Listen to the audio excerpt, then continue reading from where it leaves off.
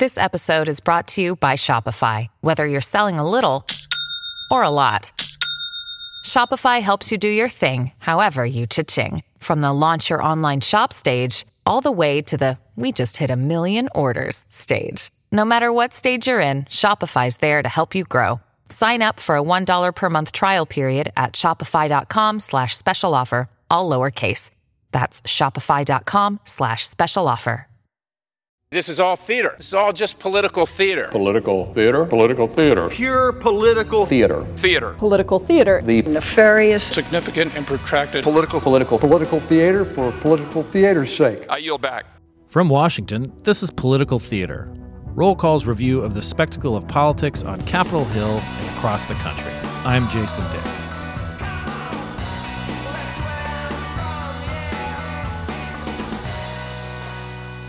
It might not seem like it, but we've come a long way as a country in the last couple of weeks.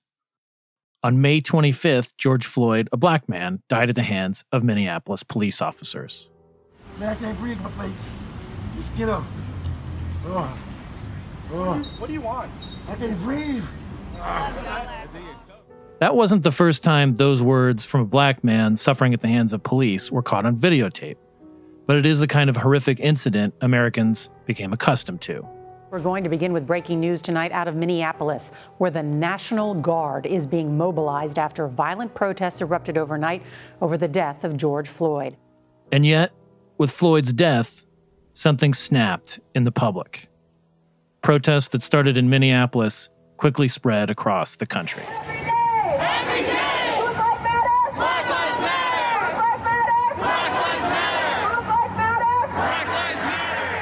And then 1 week later, we hit a low point, with federal officers violently dispersing a crowd of peaceful protesters at the White House.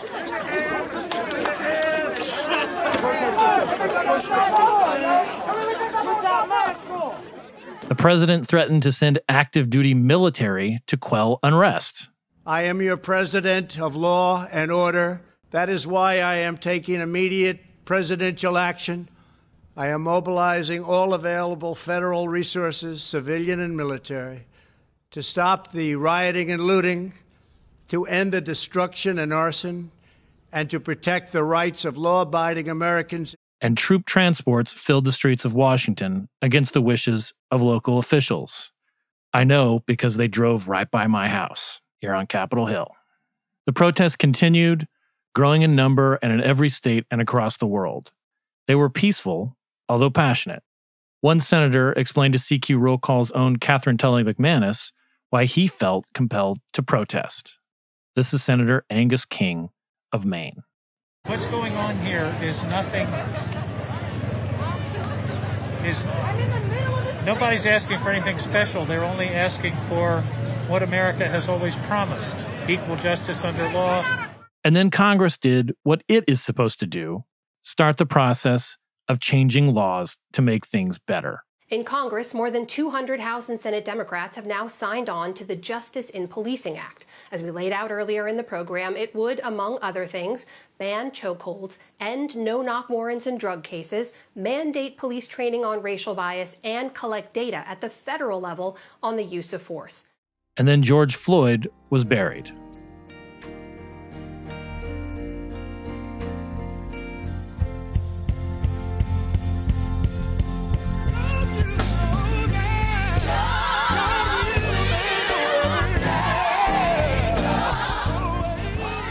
Something worth noting is what was absent during Floyd's funeral in Houston: the President of the United States. He made no public remarks. He did continue, as he often does, to tweet. One of those tweets was about the Senate confirming his pick to be the Air Force Chief of Staff, General Charles Brown. Brown is the first black man to be the top officer of a military branch service. The 98-0 vote was one of those rare moments of bipartisan unanimity. And before the vote, Brown had this to say about this moment in history, sharing this video on social media. I'm thinking about how full I am with emotion, not just for George Floyd, but the many African Americans that have suffered the same fate as George Floyd. I'm thinking about protests in my country, 'tis of thee, sweet land of liberty, the equality expressed in our Declaration of Independence and the Constitution, that I've sworn my adult life to support and defend. So we don't know what will come out of Congress from this, but we do know what has happened has captured its attention. The world is watching, and what it is seeing is hopefully the next step as the people's representatives listen, as they did to the protesters and as they did to Philonise Floyd as he spoke Wednesday to the House Judiciary Committee about his brother George. When you watch your big brother, who you looked up to your whole entire life, die begging for his mom, I'm tired. I'm tired of pain. Pain you feel when you watch something like that. That hearing showed there are some areas members could agree upon and about what to do next, about changes to policing and addressing racial injustice and inequity. I'm guessing there will likely be some tough and tense times ahead. Senator Tim Scott, the South Carolina Republican who is leading the GOP efforts on policing legislation, pushed back on criticism that he is a token for his party on this topic. But this issue isn't new for Scott, either personally or in his career in the Senate.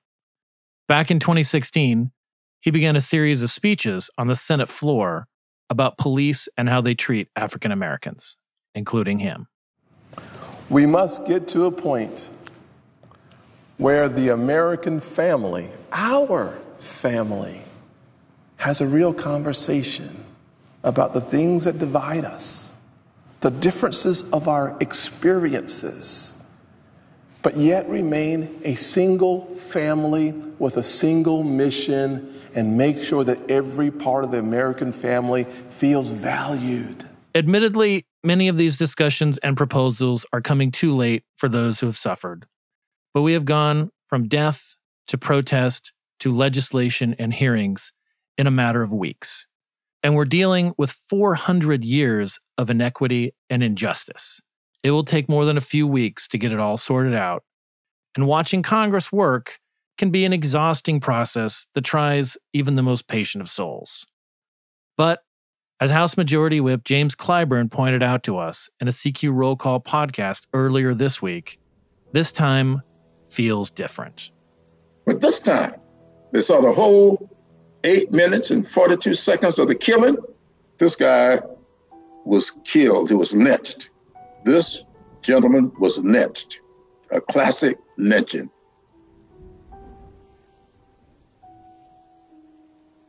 I'm Jason Dick. Thanks for listening to Political Theater.